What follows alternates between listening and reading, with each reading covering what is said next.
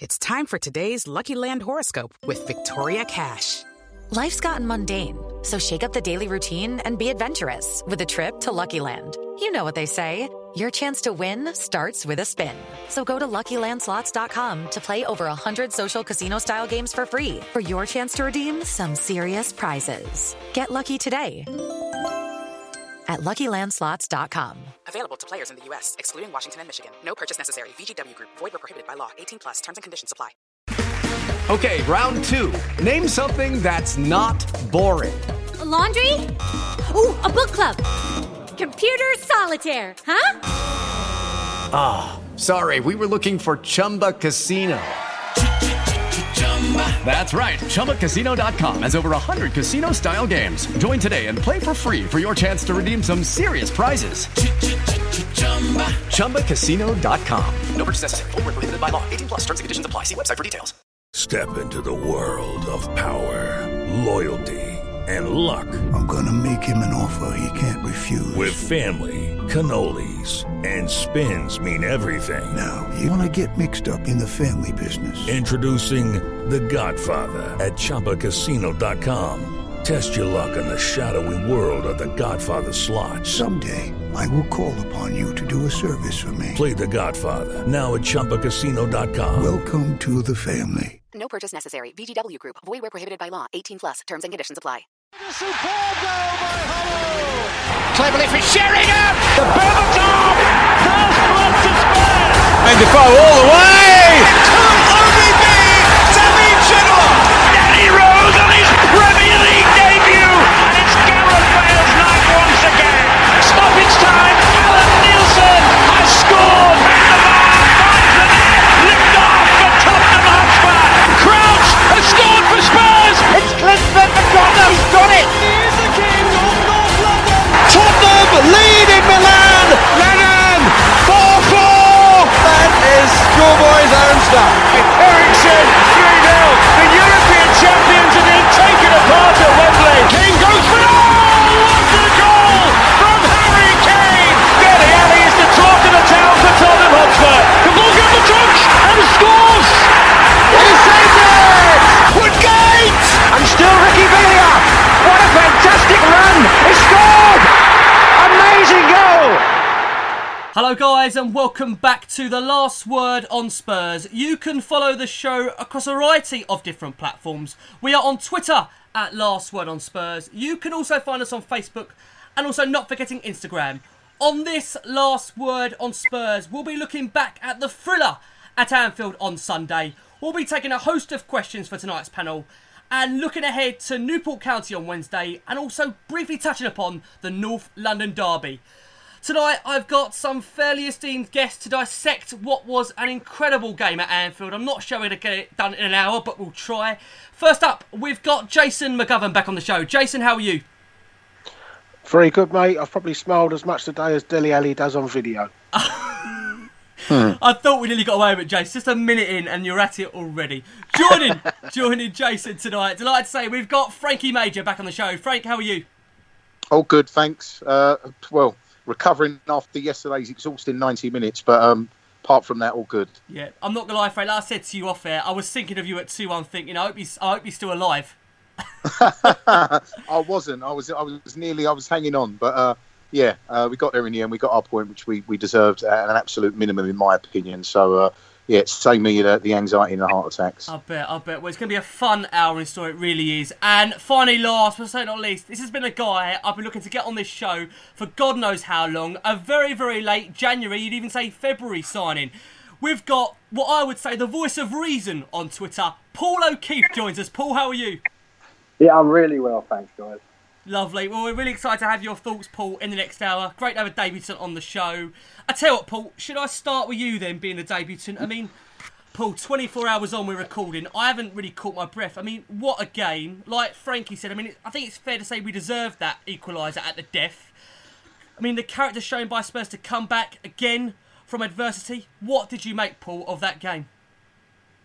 Well, I don't even know where do you start with it. I mean, the first half, let's be honest, was abysmal. We were awful first half. Too narrow. Started with this weird diamond format. and yet he picked the same team, which you would then think you would play the same tactics. And then second half, it was just ridiculous. I mean, we just looked a completely different outfit. We went back to the 4-2-3-1. Delhi switched, and all of a sudden, we were absolutely battering them, to be honest. Mm. And then, of course, you got the emotion of the last 10 minutes where it was just, I mean, if anything sums up being a Spurs fan, from when Harry misses the Liverpool scoring, I mean, that just about sums it up, doesn't it? You can't get any more Spursy than that. It was crazy. I mean, it was. Paul, let me ask you. I mean, Pochettino was adamant post-match. It was 2 points dropped. Is that how you see it? I mean, but bearing in mind the euphoria of getting back into that game, is that still a point gained in your opinion? I think initially, when the final whistle goes, it almost felt like we won the game. But then when you actually sit and reflect, you think to yourself, that was an opportunity missed in a way. But that game had everything, didn't it? And you'd be hard-pressed to really criticise the way we performed that second half. And really a bit unlucky in the end to only get a point, because it was just, we were fantastic second half. Yeah, it was fantastic. You can't fault that. I mean, Frankie, coming round to you, look, there's been a lot of people out there, and including us on this podcast, we've criticised Pochettino in terms of his substitutions, but to be fair, Frankie, in the end, I mean, it was a great day for him in terms of his subs. Wanyama scoring that first equaliser, and then Lamela winning that second penalty, while Llorente was the one that flipped the ball onto him. I mean, is it fair to say, who says Pochettino doesn't change games, Frank? How did you see it? Well, I'll be honest with you. I mean, I'm a massive Pochettino fan, like we all are, and I think what he's done for our football club is amazing. But there is one criticism that I would have of him. It is sometimes he's a bit backward in coming forward with his subs. He waits sometimes until too late in the game to make changes. But I think he took control at Liverpool. He addressed what was happening on the pitch very, very well. The changes were all correct. And he got it spot on. He got us back in the game. And ultimately, you look at the context of the game and how it panned out, very unlucky not to win. You bet your house on Harry Kane burying that penalty. And with our game management and experience, if he scores that penalty, we see the game out. I think we all know that. So massive, massive respect to Pochettino. He addressed the problems on the pitch. The subs all worked, and he got his point at Anfield. So it's not a bad result. On reflection, I agree with Paul. Due to the fact we had the penalty, when we had the penalty, you'd say you're a bit disappointed. But for us to go to Anfield, start so badly, and come back into the game as we did, and play as we did in the second half, you've got to give the team credit and the manager credit. You have to. Yeah, I mean, do you reckon then, to sum it up, Frank, do you think it's a case of first half got the tactics completely wrong, second half deserves all the credit for changing the game? Yeah, I think he set up wrong. I think Paul's right there as well. The diamond formation, it worked away in Madrid. It didn't work at Liverpool. He switched it round, which is fair enough. He addressed his mistake. But also, you've got to give credit to the players as well, because they were still the same players that started the second half on the pitch, obviously, until the substitutions. So it's just a shame. And if there's one criticism, it's we do tend to start these big away games sometimes on the back foot, and, we shoot ourselves in the foot. Few silly mistakes, but again, a comeback like that and a second half performance like that at a ground like Anfield, where we're historically terrible, let's be honest. Yeah, that's true. Credit to the team. Real credit to the players and the manager. Yeah, agree. Jace, let's bring you in then. Let's get your verdict on this one. How did you see this game? It was, like Paul and Frank, you've said, topsy-turvy. And listen, it's typical Tottenham. We nearly snatched defeat from the draws of victory. I mean, in the end, Jace, do you think we've got to settle for a point? I think you probably got to settle for it. We just went through every emotion over the whole 90 minutes, didn't we? There was anger at conceding such a stupid goal just 2 minutes in. The frustration at the first half, then the Wanyama goal. You're literally out your seats, aren't you? What a fantastic hit from Wanyama. Then when Kane gets it, you're expecting us to win the game. You're gutted when he misses. Then you're completely on the floor when Salah scores in despair. And then as the boys say, it feels like you've then got to win when you then go and equalise. I suppose if I looked at it, I think from the moment Kane steps up for the first penalty, you expect him to score and we win the game. But I suppose in fairness, even in that first half, if Liverpool had gone in half time 2-0 up or something, we wouldn't have really had too many complaints. And then would we have got a win from the game? So I suppose a point at the end of the day is what you have to take from the game, and whether you deserve it or not, that's the result. So you have to move on. But it was a massive game for us to get something from, because obviously otherwise Liverpool are 5 points clear, and we really are chasing a top 4 place then, whereas now it's very much achievable for us still. So a great bottle for Kane to stand up and take that second penalty. The only thing I'd perhaps disagree with the other two boys, and I didn't think we actually changed that much at half time. We continued to play out from the back. Liverpool tired. We just played better, and I think Pochettino said at half time that he didn't change anything. He said just keep playing the way you're playing, no real changes. And Kane said in his after match interview, we didn't really change anything tactically. I think it's just a case of we made better decisions, we played the ball better, and Liverpool noticeably really tired. And the tactics of playing the ball out from I think we'll cover that later on. But I didn't think we actually changed that much. It was just a case of we did to them in the second half the things that they did to us in that first half. Yeah, I hope that answers Danny Walsh's question. What did change from the first and second half? Paul, do you want to come in there? Well, there was a couple of subtle changes, which what he done is he moved Ali back to his favoured 10 role. Right. And he pushed some wide. And all of a sudden, Ali, who'd been far too deep in the first half, was having more of an effect on the game. And we just looked more comfortable with that. And like you said, we did step up. We definitely stepped up. We were far, far better in the second half. But everyone just seemed to know what they were doing a bit more, if you know what I mean. We just seemed to, as we were attacking the Kop end, all of a sudden, we actually looked like we were going forward with a purpose, whereas first half we looked a little bit lost. Yeah. I mean, it was at the moment. I mean, you've got to say that first half, we looked all over the shop. I mean, topsy-turvy isn't the word to cover it. Paul, let me ask you, I mean, and let's remind listeners out there, an unchanged lineup from the Spurs side that wiped the floor with Man United on Wednesday night. With Aurier and Winks coming back into the squad after recovering from injury. Many, Paul, listen, I know in terms of you tell it as it is with Daniel Levy and the squad itself, many are quick to criticise our lack of options from the bench. However, looking at it going into that game, Paul, I mean, we were able to bring on the likes of Winks, Lamela, Llorente and dare I say Sissoko when we still have Rose, Alderweireld and Moura to come into this squad. Is it fair to say, Paul, we're seeing a bit of depth now in terms of what we can bring off the bench? Yeah, I think that's reasonable now. I still think that I always have this feeling with Tottenham that they're always 2 players short. I can never get escape back. It's always been the way for the last God knows how long. We always seem to get to a point and we don't quite press the button enough. To be fair, this year they've had a series of injuries which have caused major disruption in the squad, and some of the players that have come in have just not been up to it. I mean, obviously, the likes of Nkudu, I mean, there was some benches that we fielded early in the season that we were never going to do anything from the bench, and that's always been a worry. Now, obviously, you've got the luxury of pretty much a fully fit squad, and all of a sudden, we look a different outfit. Yeah, we do. But are we a couple short? Probably, yes. What? Lorient? Yeah.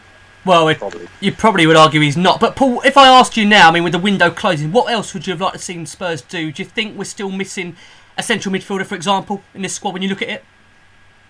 Yeah, I think that's pretty well documented, isn't it? We know. I mean, Dembele has managed, I think, it's either 6 or 7 in a row, which for him is quite a feat, let's be honest. Harry Winks has had this niggling injury that you can't seem to shift, and we all know that Pochettino won't risk players if there's a slight doubt. So, yeah, I do think, it's fairly obvious that we could have done with a bit more strength in the middle there. Eric Dyer, I'm not quite sure what's going on with him lately. Ever since this talk of United in the summer, I don't know whether that's distracted him or what, but his performances have been below par, sadly. Yeah, I think it's a fair point. I'm going to bring it back around to you shortly, Paul, and Eric Dyer, but let me ask you, Frank. I mean, I think it's fair to say, Frank, and you correct me if you think I'm wrong, I mean, Eric Dyer looks a completely different player for me from the one we see at Wembley when he goes away from home. I mean, another, Frank, awful moment away at a top 6 side. We saw it against Liverpool on Sunday. We've seen him make the same mistakes, Frankie, away at Man United and away at City. I mean, can you put your finger, Frank, as to what's going on with Eric Dyer at times? It's got to be a mentality thing, because, I mean, I get absolutely slaughtered for a tweet I put out during the Euros. after that campaign where we finished third, saying that this kid's got Barcelona or Real Madrid written all over him. I felt that he could. No, I did. I felt that he looked a player of real quality, particularly in that season. Right. Since then, he has gone backwards. And listen, he has good games. I'm not saying he's necessarily a bad player, but there's something in that. There is truth in the fact that since United, sort of came in, and I know there's been documented disagreements on his position with the manager, who thinks he's a centre-back. He thinks he's a holding midfielder. I can't put my finger on it with Eric Dyer, but his performances, he's gone backwards since that Euros. He actually has, or if he's not quite gone backwards, he's stagnated.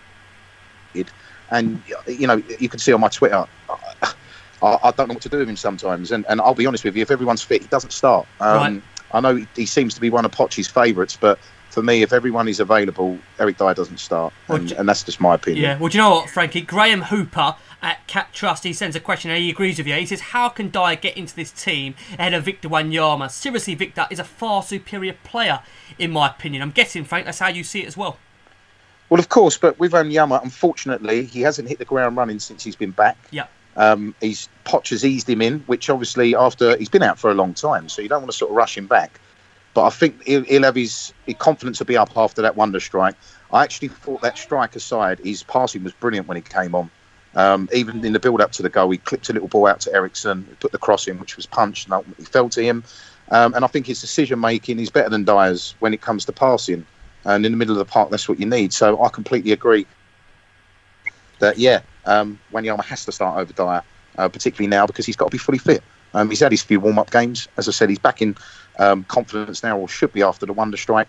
And, the way he performed last season, he's got to play. He's got to start for me. Yeah, wonderful. I think Go on, Jace. I just say, Ricky, I think on that, I said before the Man United game I was concerned about central midfield anyway. So, but without trying to choose between the two of them, I mean, if you're sitting in Pochettino's shoes and you're thinking Wanyama's only just coming back from injury and had an absolute stinker against Newport, and then Eric Dyer had an excellent game against Manchester United, and I'm picking a team for this weekend, then it's pretty obvious that he's going to pick Eric Dyer.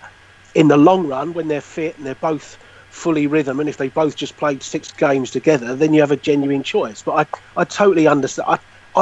My preference for the Manchester United game was Wanyama over Eric Dyer, funnily enough. But I understand why Pochettino would have made that decision yesterday when he looked at the performances of Wanyama at Newport and Eric Dyer against Man United. So, I think that's why he's picked him, and he was probably right to pick him based on that principle.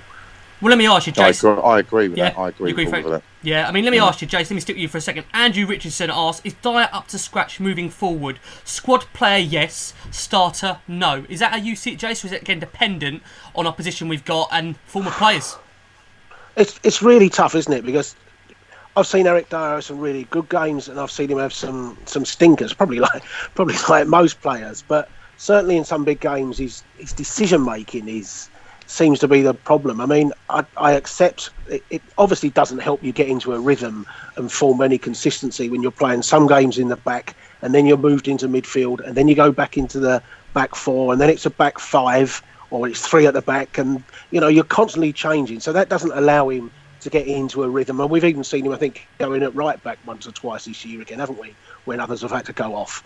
And I think Pochettino sees that he can switch around in-game easier with Eric Dyer than he can with Wanyama. And I'd understand that argument. But for me, the mistakes he makes aren't necessarily the positional ones. It's just that lack of awareness sometimes where he seems to lose concentration, or he doesn't seem focused on the game, and the back pass is hit without any thought of anyone being behind.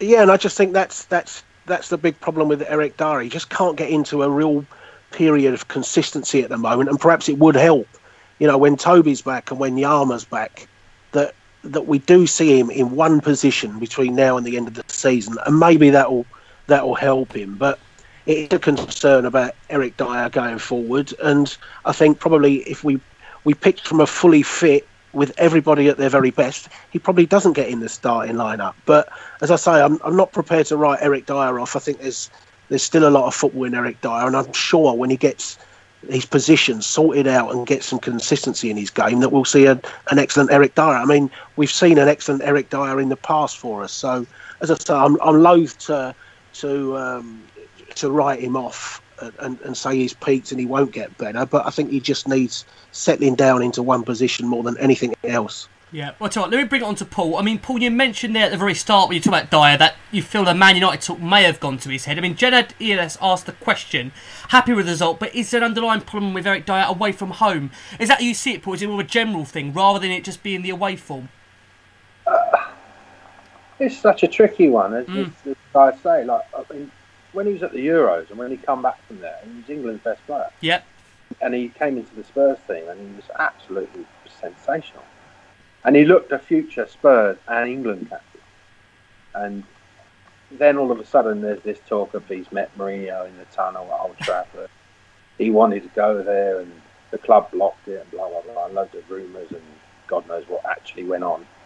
And since then, I don't know, he just seems to have been off the boil. And then he got a real opportunity because Wanyama's injury meant that he was going to get starts. He was going to get games. And since then, he's played DM, played centre-back. He can't seem, it's like the guy said, can't seem to find a position that everyone's agreed on. And whether that's affecting him or the mentality, or there is an underlying problem with that, then it's a bit of a mystery, to be quite honest. I don't know. His form has been, well, poor, let's be honest, if we're going to be honest. Yeah. I really can't understand. I just don't understand what's going on with him at the moment. No, I mean, fingers crossed, like Jason says, he rectifies it, because we know of Eric Dyer, there's definitely a player in there. Paul, let me ask you, summing up that first half then, would you go along the line to saying that was a typical Tottenham performance in terms of, you know, being out full, out pressed and looking half asleep? I mean, defensively, Paul, we just looked all over the gaff, didn't we, in that first half? Well, the frustrating part of it is you know what Liverpool are going to do. I mean, your team talk, I mean, you know, obviously there's people better placed than us, but I know, as just a run-of-the-mill football fan, that Liverpool are going to come flying out of the traps at you. And that first 20 minutes, you've just got to stay in the game. That first 20, 25 minutes. And we looked like little lost boys out there in that first half. We were all over the show. As I say, we played too narrow. We were getting ripped down the flanks. And at half-time, I did say, the only blessing and the positive to take from that first half is we're only one down. We're still in the game. Yeah. And Pochettino works some magic at half-time, because I'm not quite sure what he said to them, but I would imagine he was raging. Oh, that chalk and cheese, Paul, wasn't that second half when you compare them? I'm hoping he tore a strip off him, to be quite honest with you. And that second half performance suggested that it wasn't all, pats on the back at half time. I think he was steaming into him, to be quite honest. Yeah, I agree. Completely agree with you. Frank, let me ask you, bringing it round to you. I mean, I've got to say, in terms of Pochettino, kudos to him at half time, because whatever he said, he done the trick. And I've got to say, just to kind of, from my perspective, a little bit of great man management. He saw that Sanchez was really having, a dire game, pardon the pun, and he brought Lamella on. I mean, he clearly recognised, Frank, that, the Colombian, he had a complete off day. And there's very few you could say, Frank, he's had this season, really, generally. I think he's had a couple of bad games on the TV, and there's a general perception away from Spurs fans. I mean, you see it on Twitter that he's a bad player. He's not a bad player. He had an off day. His touch wasn't there. His decision making, I don't know why, was really poor when he was brilliant against Man United. And yeah, the manager deserves massive, massive credit for, taking the centre half off. Almost like going for the jugular, really, wasn't he? He was a very attack-minded substitution. I know. And again, this brings us to what we were talking about, Eric Dyer. One of his main attributes is the fact that he can slot in at the back or move into midfield. And I think that earns him a lot of kudos with Poch and the way that his team's set up. So, brilliant substitution. Couldn't have gone better, really, could it? No. But yeah, Sanchez, listen, he's 21 years old. He's had a couple of off days. He's going to get better. And believe you me, all the haters or people who criticise him, he's going to be some player. He's going to be a great player. Oh, I mean, we've seen this season, bring it around to you, Jason, in the very early months we've seen of Sanchez, we knew he had a player. I mean, some people even go as far to compare him to Ledley King, in terms of the way his composure is with the ball. I mean, let's hope he's got the career as Ledley, hopefully with better injury records. But, I mean, Jace, Sanchez, it was just an off day, wasn't it? Like we said, just one of those games. And apart from that, really, like Frankie said, on the whole this season, there's not many times you can criticise him. No, I think he's had a very good first season. I mean, the game at the Emirates, he was head and shoulders our best player. He had a fantastic game there, and I think it was a bit of a surprise that he didn't play the game at Old Trafford. But no, the early part, I think since that sending off at Watford, which was more or less, was it just a couple of weeks after Toby's injury, I think he probably hasn't looked quite as good in just a pairing with Jan as to when he was part of a back three and he had Toby inside him as well. So, but I mean, he's 21. He's a centre half. He's learning the game. He's new to the league. I don't think there's any real problems to worry about Sanchez other than purely getting to know the league, getting to know his opponents and things like that. And it's just part of the settling in process. And then, unfortunately, at centre half, if you make a mistake, it'll invariably finish in a goal scoring chance, won't it? But I don't think there's too much to worry about with Sanchez, and I'd be surprised if he doesn't start against Woolwich at the weekend. Yeah, I agree. Paul, let's get your thoughts on Sanchez then. I mean, like I've said, and I know you have as well, in terms of Pochettino at times, his substitutions, you could criticise him on, but Paul was a bit of a masterstroke there. Brought Lamela on, who changed the game for Sanchez, who, like we said, wasn't having a particularly great game, Paul.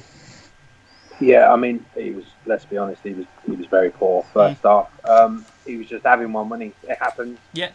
As the guy says, he's a young lad. He's going to improve. He's going to pick up. It's unfortunate for him that he was just cementing the partnership with Toby, and Toby is a massive. Of course. Loss. He would walk into any side in the Premier League. Yeah. In the world, I think. Yeah, most definitely. He's absolute quality. He's had to deal with that. He's had to deal with different partners. He's had to deal with a new country and all the rest of it. And first Christmas as well, playing football. Yeah. He had a shaky start. The first few games, I was a little bit worried about him. But since he's come back from that suspension, other than yesterday, I think he's been superb, to be fair. And they've got a gem. Yeah, I agree. 42 million, which for Tottenham is a hell of a lot. Well, yeah, this is it. Yeah. All of a sudden, looks like a bargain. It does, and it's very rare you say that about a Tottenham player spending that kind of money on, but I agree. Let me ask you, Paul. Stuart M asked the question. Let's assume, Paul, that Toby's back and ready for the Arsenal game. Do you stick Sanchez in as a free with a Tottenham? Yes. You still, yeah? For you, that's a definite? Definitely with the fullbacks. Okay. They're going to be at us down the flanks. We need to be at them. Right. And we, in my opinion anyway, we need to go at them. And definitely pay free at the back, provided Toby's 100% fit. Yeah, we're going to come on to Arsenal in a bit, I promise. Sticking with you, Paul. I mean, Wanyama, this goal, it's such a shame we haven't got more time to cover it because it deserves so much coverage. But the only word I can use, Paul, to define that goal or redefine it was the word thunder bastard. I mean, what an absolute strike. I mean, I don't think any of us, Paul, saw that coming, bearing in mind Wanyama's goal record. It was just, I mean, I love the guy, but that was absolutely phenomenal. It hit them so hard, it bounced back and came back to the 18-yard line. It was just a phenomenal strike. The whip, the swerve on it, the power. You put three for goalkeepers. If a goalkeeper had got a hand to it, it broke it. Well, it's funny you say that. I mean, because bring it round to you, Frankie. And Monroe at 1320 in Columbus asked the question, does Wanyama have to pay to repair the net at Anfield? What a strike, Frankie. Great strike. And again, I liked his all-round play when he come on. I mean, obviously the strike was the icing on the cake, but the fact his decision-making and passing was good. Even in the build-up to that goal, the little clip outside to Eriksson, who ultimately put the cross in where it came back to him. And, a good performance off the bench. Really, really encouraging because we need him back to his best. We all know that. Yeah. And I don't think he'll ever score a goal like that again. I mean, it had everything. It started outside the goal. It bent in. It had power. It came at a good time for us with 10 minutes to go, particularly with the dominance that we'd had in that half. And, I was absolutely buzzing to see as I say, a player now will be very, very confident, and he's a vital player for us. He really is. Really, really, really encouraged to see Wanyama play as he did from the bench at Anfield, and obviously the strike was the icing on the cake for me. Was indeed. Jace, bringing you in. I mean, that Wanyama strike was timed at the speed of 236 miles per hour. I just wonder, Jace, how many Spurs fans out there were saying pass rather than shoot when that ball came out to him, because, Jace, to be fair, I don't think many of us expected him to hit it like he did. It was unbelievable with the laces. Well, I've just seen it timed on Sky at 63 miles an hour, so I don't know where 236 comes from. Oh, mate, well, I think if you hit a football at 236, you'd burst the ball. It felt like it, Jace. It was as unexpected and as just a bolt from the blue. It reminded me of two goals. It was obviously the Eric Edmond one at Anfield came to mind, where we all thought, what's he doing here? And suddenly he just unleashed a ball that went in. And then the kind of power and the corner it went in, and the fact it was still going up when it went in, reminded me a little bit of Mabizela with that famous goal at Leicester, when again it was just what on earth's he lashing one from there for, and then it went. It was a cross between the two goals, but I certainly don't think any of us expected Wanyama to score one like that. That's for sure. But what a and the bend, I think. When you see it side on, you don't appreciate how much bend was in there. But the whip that he got in it, and the fact that Oxlade-Chamberlain was alongside him completely asleep and just saw him run past without making any attempt to stop him, just made it that little bit sweeter as well. So it was a Pochettino substitution, performing far better than one of miracle worker Klopp's substitutions, that's for sure. Oh, I want to bring it round to you. It's that time of the evening. We've got to discuss these penalties. Now, bearing in mind, broadcasters out there have about an hour to discuss them. We've got to sum these up, Paul, in a matter of minutes. So let me ask you quickly. The two penalties awarded to Tottenham, were they both penalties in your opinion? Yes. It's quite simple. They were penalties. I can't even see where the debate is coming from. As I say, we can all argue that we don't like the law, but the law is what it is, and that's it. The ref's there, the linesman's there to implement the laws of the game. So if we're going to stop doing that, then where are we going to go from here? What makes me laugh is last night you got Loro shouting on Match of the Day. We need VAR, we need VAR. Well, VAR, mate, would have given both penalties. So I can't quite understand what all the fuss is about, to be quite honest with you. Yeah, and it's funny you say that, Paul. Clear as day for me. Yeah. I mean, that's funny, because even Jamie Carragher, one of the Reds, their biggest legend out there, has both said they were penalties. Gary Neville, normally he's fairly impartial, as much as he's Man United, he hated Liverpool, even he said they're both penalties. I mean, Paul, what is it going for me? What are they salty about? Pardon that term. Why do they think they're not penalties? Is it just the fact they don't want to admit to the fact that Van Dijk, for example, cost them 75 million, and I think, like you said off air, he's hacking away at Lamela with a couple of minutes to go? Yeah, I can't actually work out their reasoning, to be quite honest. They're claiming that Lamela's offside. I mean, it looks like he's a tad offside, but at the end of the day, from the throw-in, their 6'4" defender fails to win the header. Yeah. He then hacks away at a geezer in the box. And luckily, you've got a Lino who's done his job to the letter and got it spot on. Yes, indeed. And Kane's one for you, Paul. When you said that's a penalty, do you think Kane in any way exaggerates that fall? Is it a case, do you feel he has clipped him? I mean, I think you said even after the game off air, you mentioned the goalkeeper actually admitted to it, didn't you? Yeah, in his Sky post-match interview, he said he felt that he'd caught him. So, again, a striker running through on goal at pace, Harry Kane takes that ball round that keeper. He doesn't need to go down. If there's contact, then the keeper has no one to blame but himself, and the ref's going to give it every single time. There was no hesitation. I screamed penalty as soon as he went past the keeper, and Neville did, and everyone else did. It's only these deluded scousers that seem to think that he's all of a sudden the biggest diver in world football, which is just ridiculous. Yeah. Any striker in the world feeling a touch like that is going down in the box. Yeah, fair enough. And I've got to ask you, Paul, on the penalty when we got the first one, was it just a formality, Paul, that it was up celebrating before even Kane put it away? Because it didn't even cross my mind, that's to Frankie off air, that we were going to miss that. I couldn't believe it, I've got to be honest. Yeah, it's the worst one he's ever struck, hasn't it? And it was like unbelievable. I mean, you just don't see that from Harry. You just do not see that. I mean, you can't even credit the keeper because it was straight at him. Yeah.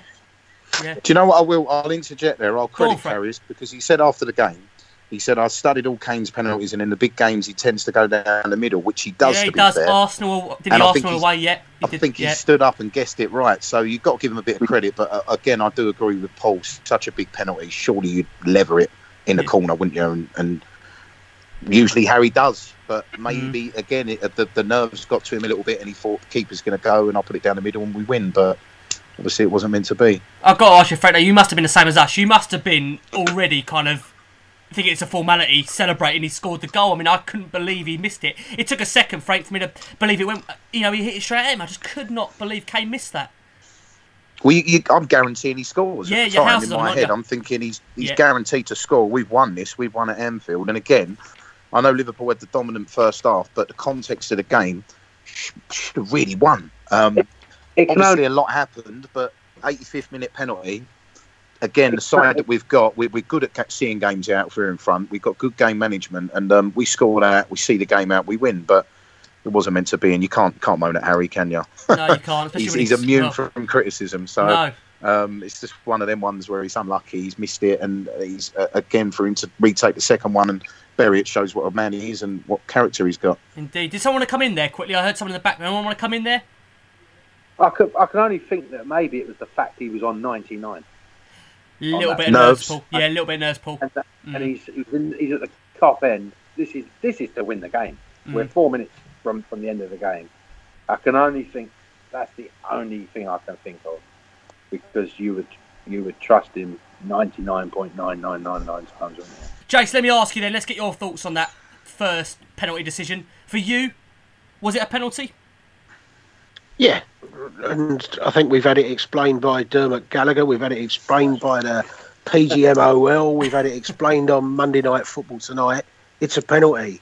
I mean, there's a couple of parts to it, isn't there? You could say, why on earth are they arguing about it when he missed the penalty anyway? So it became totally irrelevant. We haven't won 2-1 or got a draw because of that penalty. It ended up having no consequence on the game. It's missed. And the second thing is, you can blame linesmen and referees for as much as you want.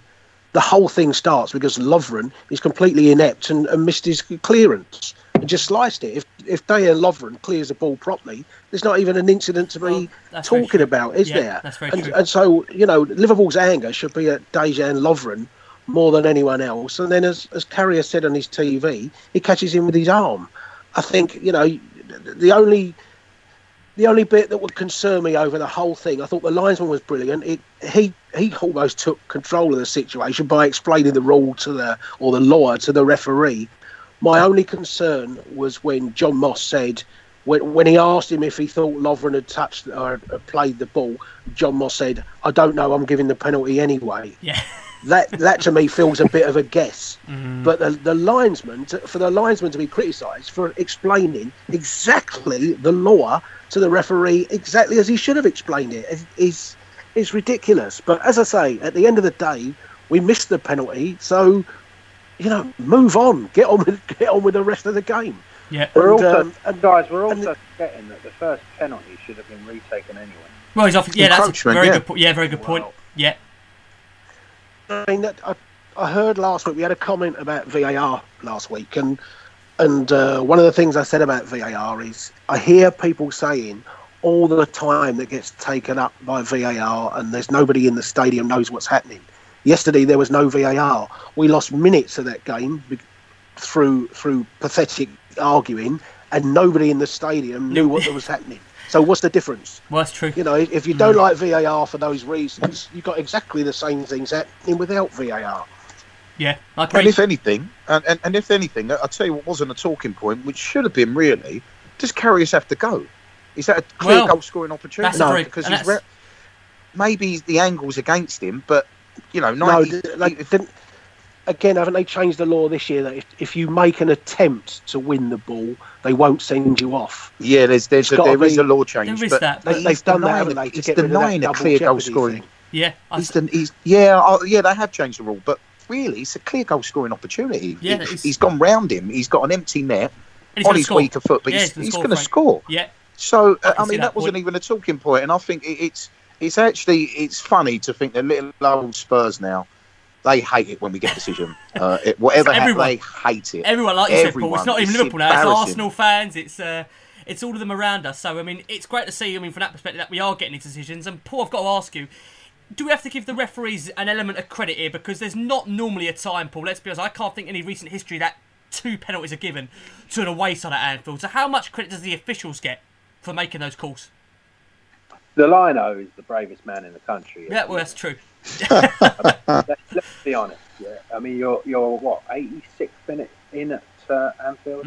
Yeah. He's playing, and then to repeat it. Yeah. In the 90s. I don't know if how he got out of the stadium, but he should have left about midnight. There's been a clip, Paul. I don't know if you've seen. There was like a little fist pump, Paul. I don't know if you've seen it on Twitter. I don't know if you saw it going around. Did you see anything about that, Paul? What's your thoughts on that?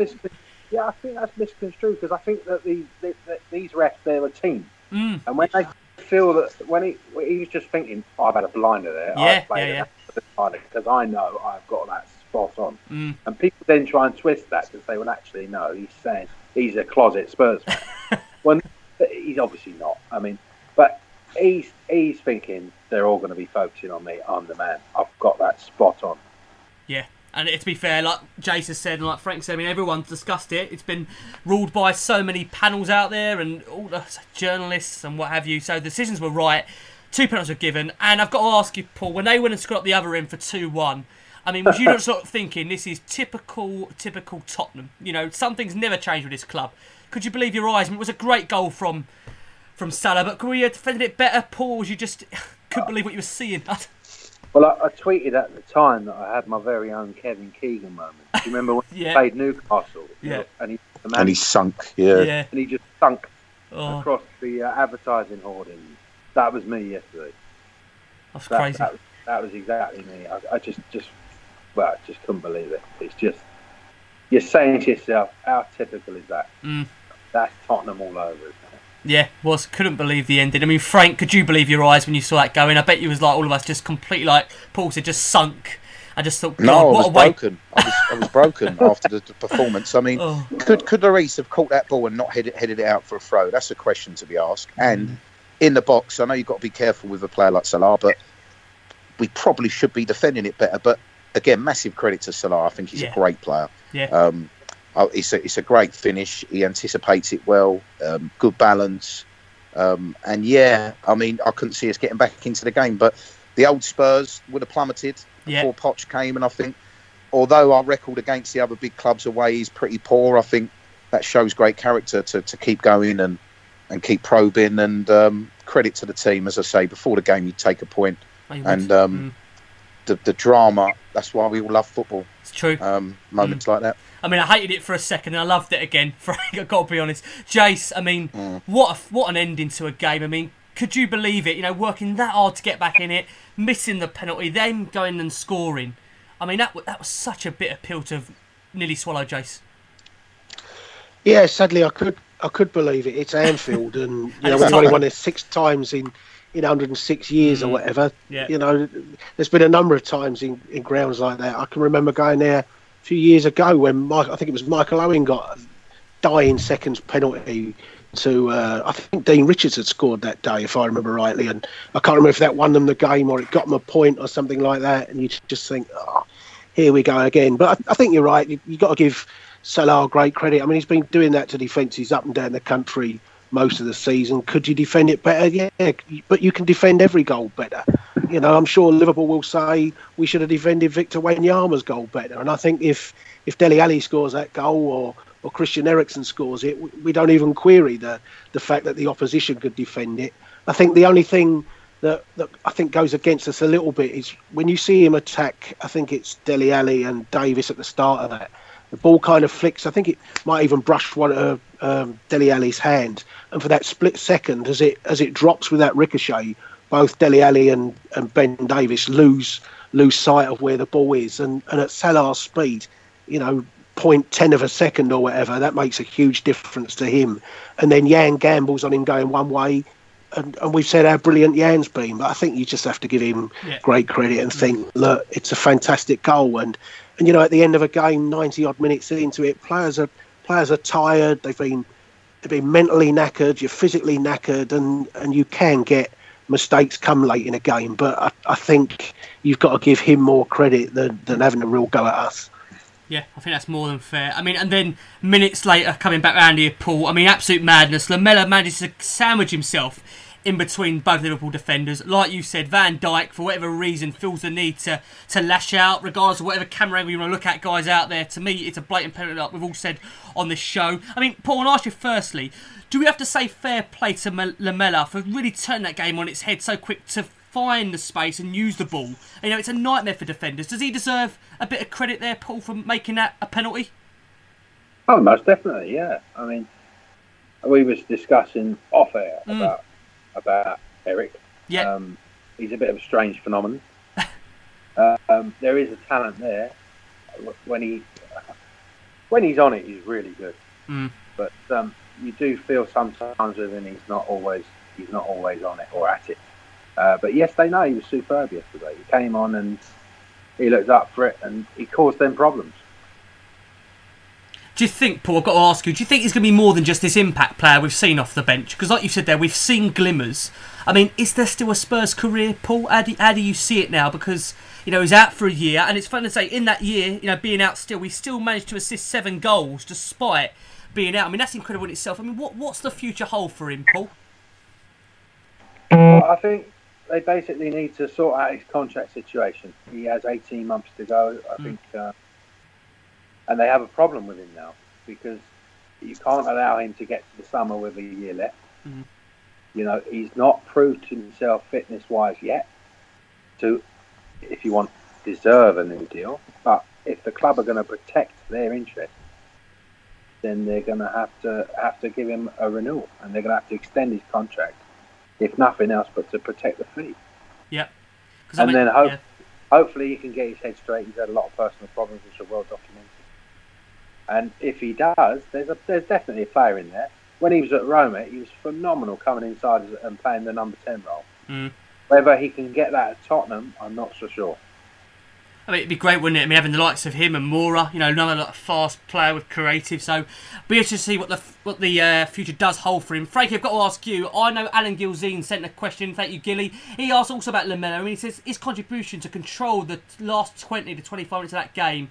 You know, we got players free in possession, in space between their mid and back line. Much better once he came on. And he also said, I never genuinely doubted Harry wouldn't score the second pen. I mean, I've got to ask you, Frankie, Lamela, he did come on and change the game. What do you think of his contribution? I agree with Paul. He's been a bit of an enigma. In flashes, we've seen what he's capable of. Technically, he's a top player. He's got a lot of ability, but he's had a lot of issues, off-field problems. Like we all know in sport, psychology's a lot of it. Yeah. And I mean, what happened to his brother, obviously, and the injury. He's had it really tough. But I think, Poch seems to like him. I think he's shown good character to get through these difficult periods. I'm not sure if he's ever going to be a regular starter in that side again with the players that we've got now. But it's a target for him, isn't it? To break in there and get a run of games. He's certainly a good option off the bench. I really do think that. We haven't really got anyone else to come off the bench who plays like him. But he's got to prove to the manager, the club and us fans that he can do it. He's not injury prone. He was worth the fee and all the rest of it. But either way, again, I agree with Paul. I think they'll extend his contract to protect their investment. We paid a lot of money for him. Yes, but going back on his contract. Sorry, I believe I was wrong there. I think he's actually got till 2020. Oh, but even still, Paul, you say at 2020, Spurs generally will still look to extend it, you think? Come the summer, it'll be 2 years. Yeah. And Levy will start to worry then about the potential financial return. Yeah, it is what it is. I mean, we have to consider that. We can't just let him go aimlessly into 18 months and a year. I mean, we're not Arsenal. I've got to ask you, Frank, back to you then. So do you think is he worth extending? Because we've seen glimmers, haven't we, like Paul said. I mean, would you still look to extend his contract? Because to be fair, Frank, we're not going to get the fee we certainly shelled out for, are we? and we're not going to go and spend a fortune on another player in that role. No, I think that's a fact. Yeah, that's a good point. So I think he will stick with him. As I said, I think Poch likes him. I think to come to a country like this, I know he played in Italy before, but culturally it's so different to Italy and Argentina. To come here and have the problems he's had, and still, get back. He looks up for it. He looked up for it certainly when he came on yesterday. I think it shows he's got a bit of character about him, but he's now got to do his talking on the pitch. Obviously, we'd all like to see more from him with the potential he showed at Roma. If it was up to me personally, I suppose you judge him between now and May.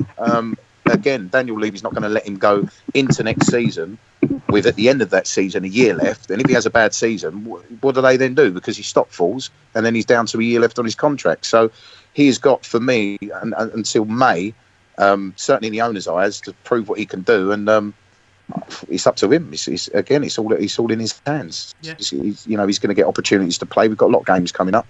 And it's how he takes those opportunities. Yeah, I agree. I've got to say, back on your point there, we've got a lot of games coming up. Coming around to you, Jace, we've got to try and wrap this up. There's so much to talk about in this game. It's unreal. But Harry Kane, after the game, Jace, Pochettino said, taking that penalty in front of the Kop, he's one of the best strikers. He is so calm. To score 100 Premier League goals, you need balls. Big balls. He's now scored 100 goals, Jason, just 141 appearances.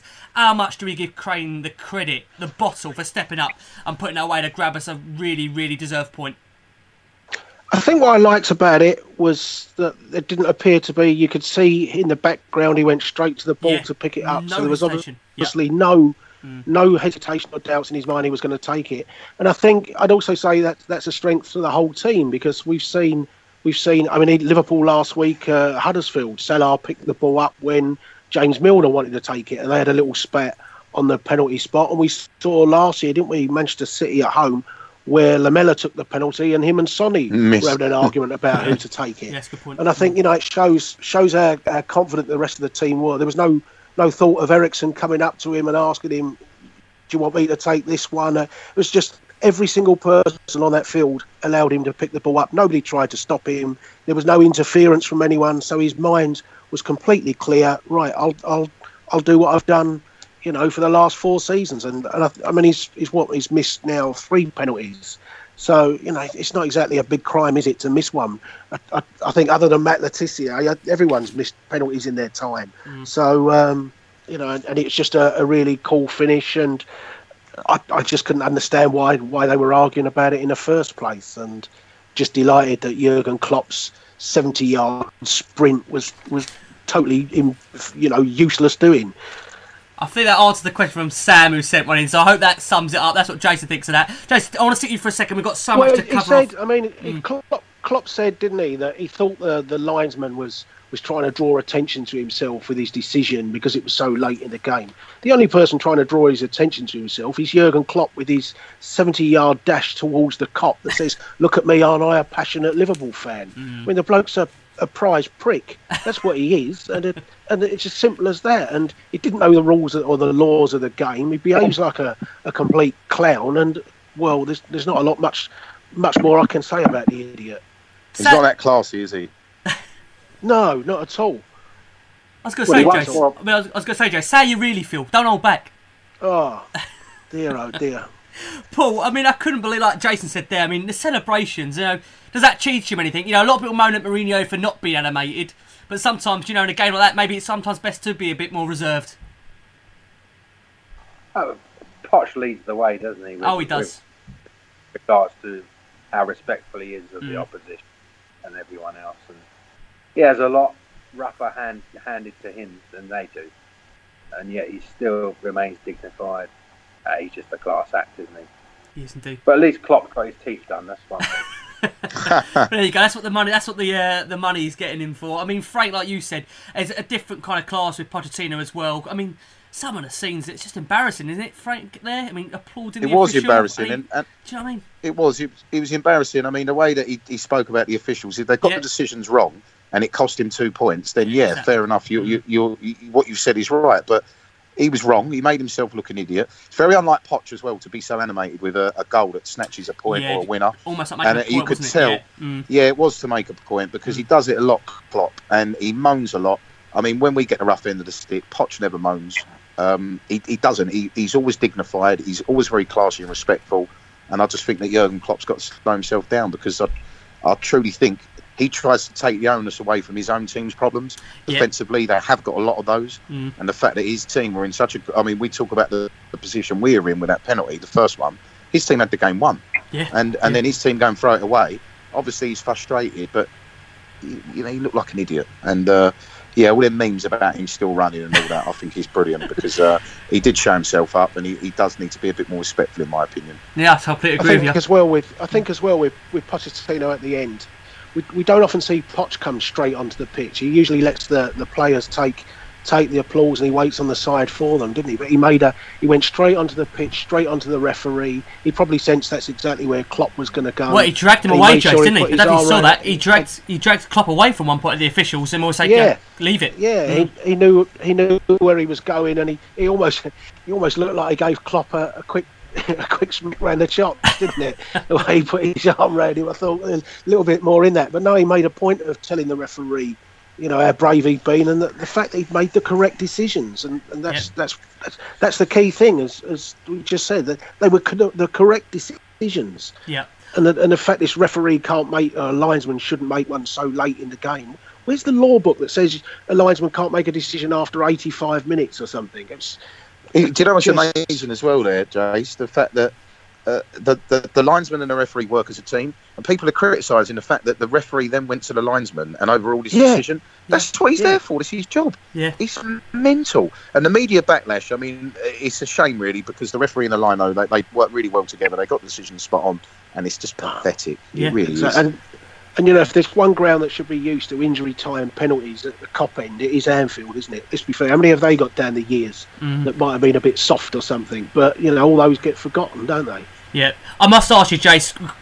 So much time to try and we've got to try and fill here. I mean, running out of it. I mean, but I want to ask you, Jace. I know you're in awe of Ben Davies' performance yesterday. You wanted to make a point in saying it. I mean, Ben Davies created more chances than any other player yesterday. I think it's well worth saying, in terms of Kane's 100 goals, Trippier and Davies have 3 times more assists for Kane's 100 Premier League goals than Walker and Rose. I thought that was an interesting stat. I mean, what did you make of the fullbacks yesterday, Jace? A big decision to pick these two, bearing in mind what happened last season up at Anfield.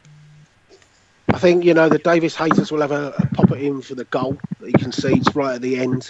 But I think over the 2 games, when I kept reading in the build-up to Wednesday night and the build-up to Saturday, Ben Davies, he's got no pace. He's going to get ripped to pieces by Martial. And then Saturday he's going to get ripped to pieces by Salah. Those things didn't happen. And Ben Davies, I thought, has had a really good week. Yes, he could do better with the goal, but as we said, we've praised Jan all season, and Jan could do better with the goal. Dele Alli could do better with the goal, and Hugo could do better with possibly.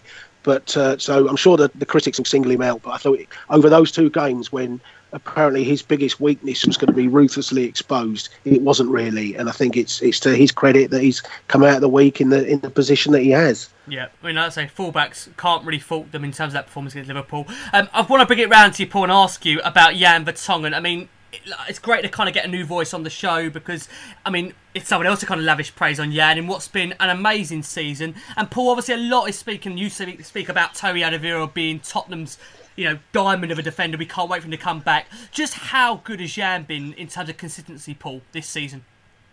He's been phenomenal this season. I had a little go at him yesterday because I felt he wasn't helping Sanchez enough first half. I thought that he's the experienced man. He needs to pull him, have a word in his ear and just say, look, calm down, son.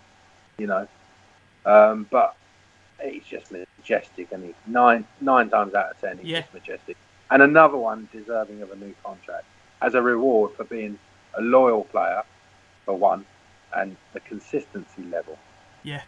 I've got to ask you, Paul, I don't want to spark off any rumours, but are you amazed that no club has looked at him? Toby's the one that's sort of given all the transfer stories and the links away. Are you amazed, Paul, that Vertonghen isn't one that doesn't seem to get linked away every window when the transfer window opens?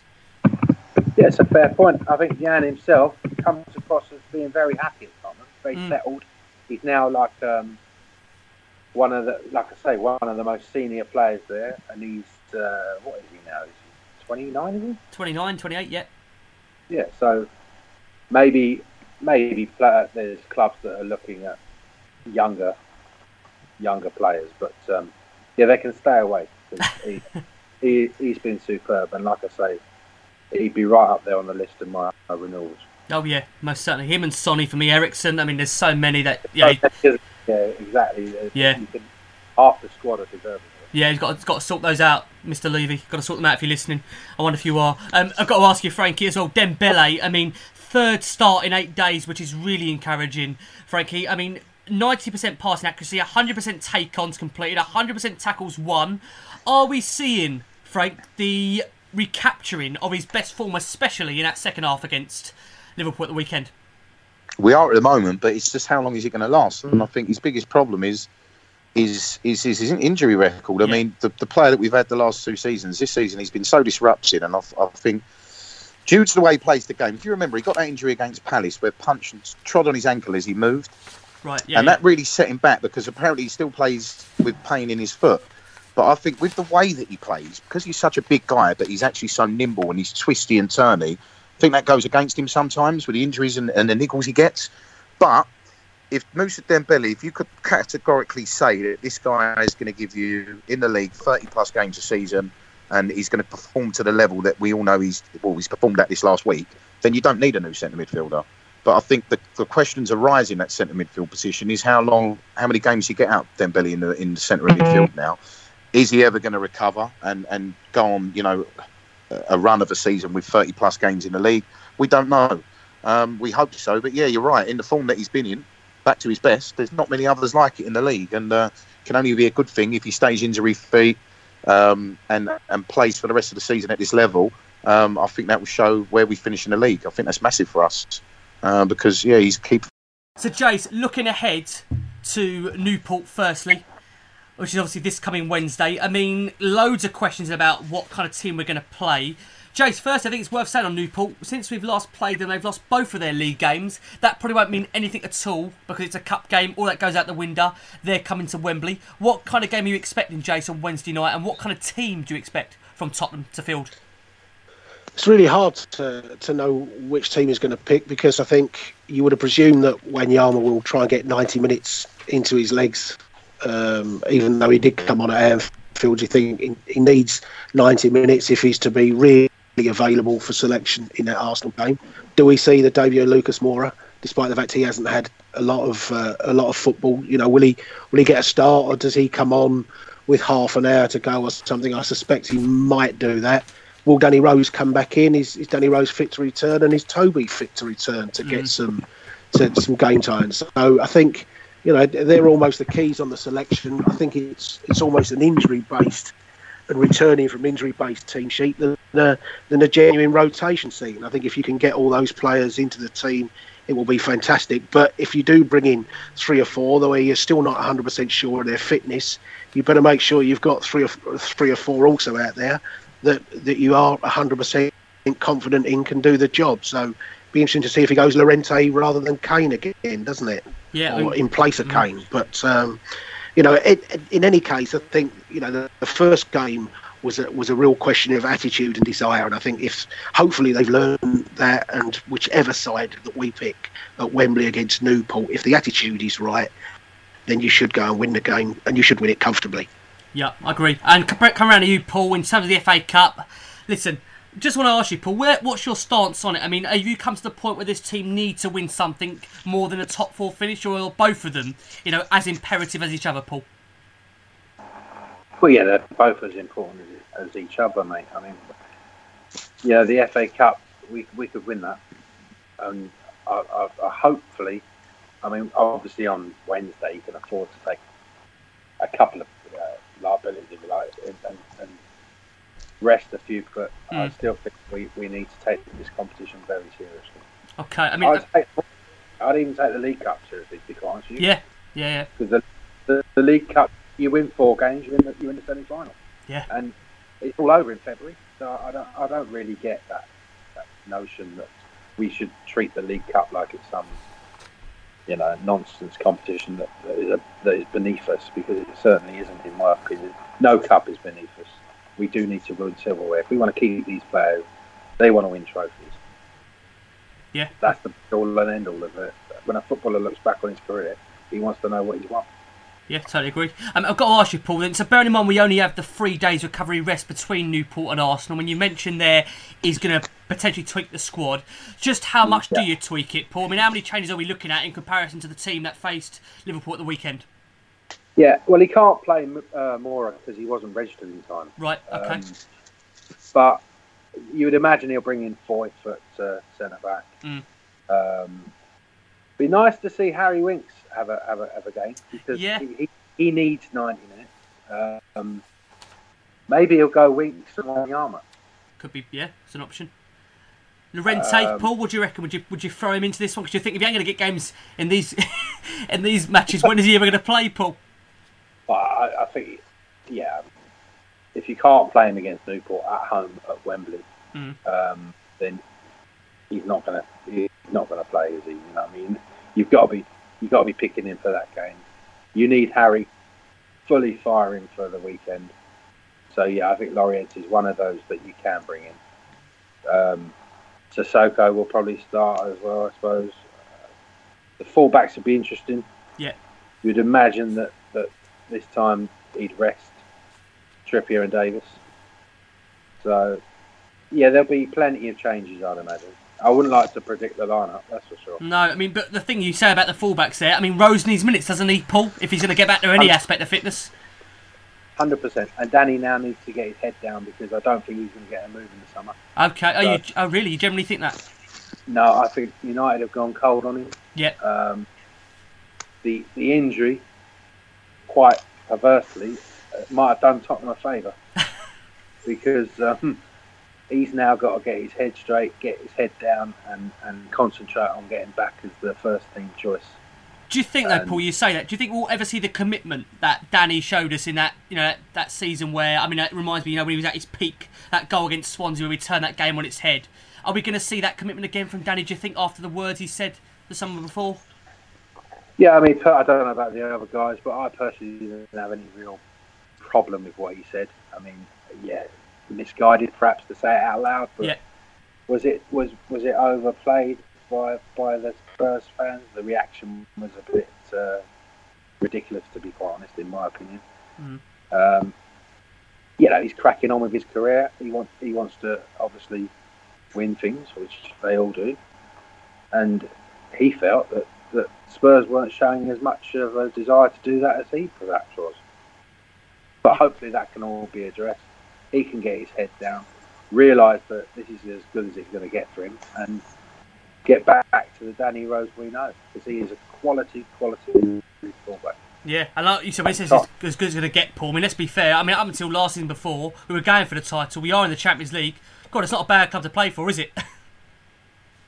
Nah, and like I say, I think that he's quite a forthright individual. So, he's not backwards in coming forward, and I think that you just have to accept that everyone's different. Some people are certainly more forthright than others, and he's definitely one of those characters. Yeah, I think that's absolutely spot on. I mean, Frank, bringing you in then, let's ask you about this Newport game. Question from Zoe Pearson. She asked, does the panel? Well, let's ask you, Frank. Do you think Toby may start against Newport, or do you think we might wait to unleash him for Arsenal at the weekend? Who? Toby Alderweireld. What do you think? Toby, I think personally, with the momentum and the match sharpness, I think he, against Arsenal, sticks with the 11 for the last 2 games. Really? I truly believe that. Okay. So I believe this game against Newport should be the coming back games for Rose, Toby Alderweireld, Winks should play, Sissoko. All the players that aren't going to start against Arsenal should get a run out. Okay. And I'm in agreement with the fact that if Llorente doesn't play 90 minutes, then what was the point in signing him? Why didn't we keep Janssen? Harry Kane can't step on that pitch on Wednesday. He can't. And I think whatever team we put out, the leveller for them, obviously the effort and all the rest of it was admirable, but the leveller for them was their pitch. Now on Wembley, on that pitch, we'll outplay them. I can't see them getting near us, because the quality will just, the golfing quality will be too big. And it's a good chance for the likes of Llorente. I mean, to get a couple of goals, maybe get his confidence up where he's not been playing. And you'd play Lamella. You'd start, I would personally, Lamella, Llorente, Toby, Rose, Sissoko, Winks, all the players we've mentioned play for me, and Foyth plays at centre-back. The question is, who's he got in mind for the North London derby, and how does that affect his team? But his team selection. But yeah, the likes of Harry Kane, he can't be anywhere near that pitch on Wednesday. He needs a nice week off. He's played a lot of football recently, and we need him sharp as a razor for Saturday. Yeah, we do indeed. It's a nice little segue there. Frank, you've given us into Arsenal. Let me stick with you then, just to kind of get some thoughts for you on this one. I mean, it's always a big game, Frank. The biggest, you'd probably argue, away from home for us. Are you nervous already, and how do you see it going? I'm very nervous. I went to the one at the Emirates, and if you remember, I predicted us to win because we were in better form coming into that game. Yeah, but to be fair, Arsenal's home form's been brilliant, but their away form hasn't. I know they've got this record at Wembley, so that's the thing that unnerves me, the fact that they always play well there. But this isn't a neutral game. It's going to be... I mean, the atmospheres at Wembley this season have been abject, to say the least, in most games. But the Madrid game, the Dortmund game, even the Man United game, all the big games, the crowd has got so up for, and it's going to be a wall of noise from us. And we got such a good record against them at home. I'll stick my neck out again, and I'm very, very confident, very, very confident, regardless of their new signings. And I think I can't see anything but a Spurs win. Okay. And I hope that doesn't come back to bite me. But I'm very, very confident with this game. Maybe more confident than I should be. There you go. It's always the Spurs way, though, Frank. Always the Spurs way to come into these games confident. Our home record's been brilliant. We've lost one to Chelsea in the league. That's very. Arsenal will come out and attack us. I think that'll play into our hands. It won't be a 2-3, 4-0 or whatever, but it'll be a tight game. But a Spurs win, I'm sure. Okay, fingers crossed. But before I go on to Paul, Jace, we're going to cover Arsenal in depth later in the week. So let me ask you about Newport. Give us your prediction for that one. I know you haven't seen the lineups, but give us your thoughts on that one very quickly. I'll go for a 4-0 win to Tottenham. 4-0 win. Okay. Newport. That would be a nice way to go into the Arsenal game for sure. We're going to speak again Wednesday, Jace, and obviously we'll talk in a second. Let me bring it round to you, Paul, then. So I've got to be honest with you, Paul, from this Arsenal game perspective, I mean, I was a lot more confident before the window shut that we were going to be okay against them. But, I mean, seeing Aubameyang and Mkhitaryan come in, I'll be honest with you, I'm more fearful now than I was when Sanchez was there. I don't know what your thoughts are, Paul, about going into this one. They could be bottom of the league and we'd be fearful. That's true. So, that's true. I mean, at the end of the day, it's Arsenal. So it doesn't matter the form or anything like that. It goes out the window. We have to start fast. Yeah. When Tottenham start fast, no one can stop them. That's true. The United game, Liverpool game, it's all about how we start first. And Arsenal's away record, it's a bit iffy. It's atrocious. If we can hit them early, then I think Spurs could run out quite comfortable winners. Really? God, that'd be nice. Cut a nice early goal, settle us down. But I mean, how do you see it, Paul? Can you see us winning? That's what I want to ask you, really. Yeah, of course I can see us winning. Yeah, but with Tottenham, you can see every eventuality. Well, that's true. So, but I'm reasonably. I'm more confident with that game than yesterday. I feared for something. So yeah, I'm confident about the weekend. Okay, so let's get a couple of predictions for you, Paul. Then, so give us a prediction for Newport and Arsenal. What are you going to give us, Paul? I think Newport will go 3-0. Okay. And 3-1 win. There you go. See, Paul O'Keefe, the voice of reason. So when he says it, you got to listen to him. 3-1 to Spurs against Arsenal. You heard it here first. That'll come back to bite me on the arse. I'm sure, Paul, none of your followers on Twitter will remind you. There's only how many thousand? So it's going to be a crack one. Frank, I didn't get a prediction from you for Newport. Give us one before we sum this up. Oh, that would be a comfortable 3 or 4-0 win. I'm pretty confident whatever team goes out. I can see it being a stroll in the park, but I'm not going to give a score for the Arsenal game after last time. But a Spurs win. Well, you stuck your neck out again. I get your points about Aubameyang and Mkhitaryan, and obviously he's probably given the club a lift. But at Wembley, as Paul said, if we start fast at Wembley, no one can live with us.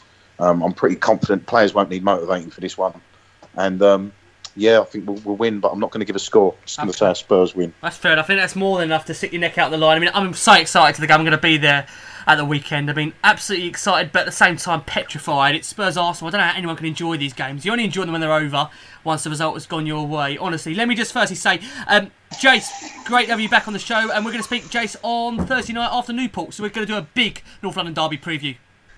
Yep, looking forward to it, mate. Lovely. And I've got to say, Frank, great to have you back on the show. Really enjoyed having you tonight. Pleasure, mate. Thanks for having me back. Lovely. I'm sure we'll get you back on soon. And Paul, thank you so much for making your debut tonight. We've really enjoyed having you. Great to finally get you on. Yeah, thanks very much, guys. Lovely. Like I say, really, really enjoyed it. Guys, I'm sorry I haven't got through all your questions. There's been so many this week. I really do appreciate every single one. Guys, as always, you can get in touch with the show on Twitter at Last Word on Spurs. You can also find us on Facebook and Instagram as mentioned. Guys, if you like what you hear on the show, please be free to leave us a review on iTunes. Honestly, we love the interaction with you guys. Have a fantastic week. Hopefully on the back of another Spurs win going into Arsenal. We'll be back on Thursday night discussing the Newport game and the build-up to Arsenal. And as always, come on you Spurs! Behind it now with Eriksson, pushed out by Karras, in comes Wanyama! Oh! There is the bolt from the blue. Victor Wanyama sent on and within seconds crashing the ball into the Liverpool net. Here he goes and he scores! It is 2-2. And Harry Kane does join the 100 club. But that's almost academic.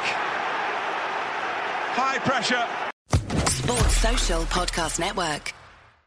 Hello, it is Ryan, and I was on a flight the other day playing one of my favorite social spin slot games on ChumbaCasino.com. I looked over at the person sitting next to me, and you know what they were doing? They were also playing Chumba Casino. Coincidence? I think not. Everybody's loving having fun with it. Chumba Casino is home to hundreds of casino-style games that you can play for free anytime, anywhere, even at 30,000 feet. So sign up now at ChumbaCasino.com to claim your free welcome bonus. That's ChumbaCasino.com and live the Chumba life. No purchase necessary. VGW. Void where prohibited by law. See terms and conditions. 18+.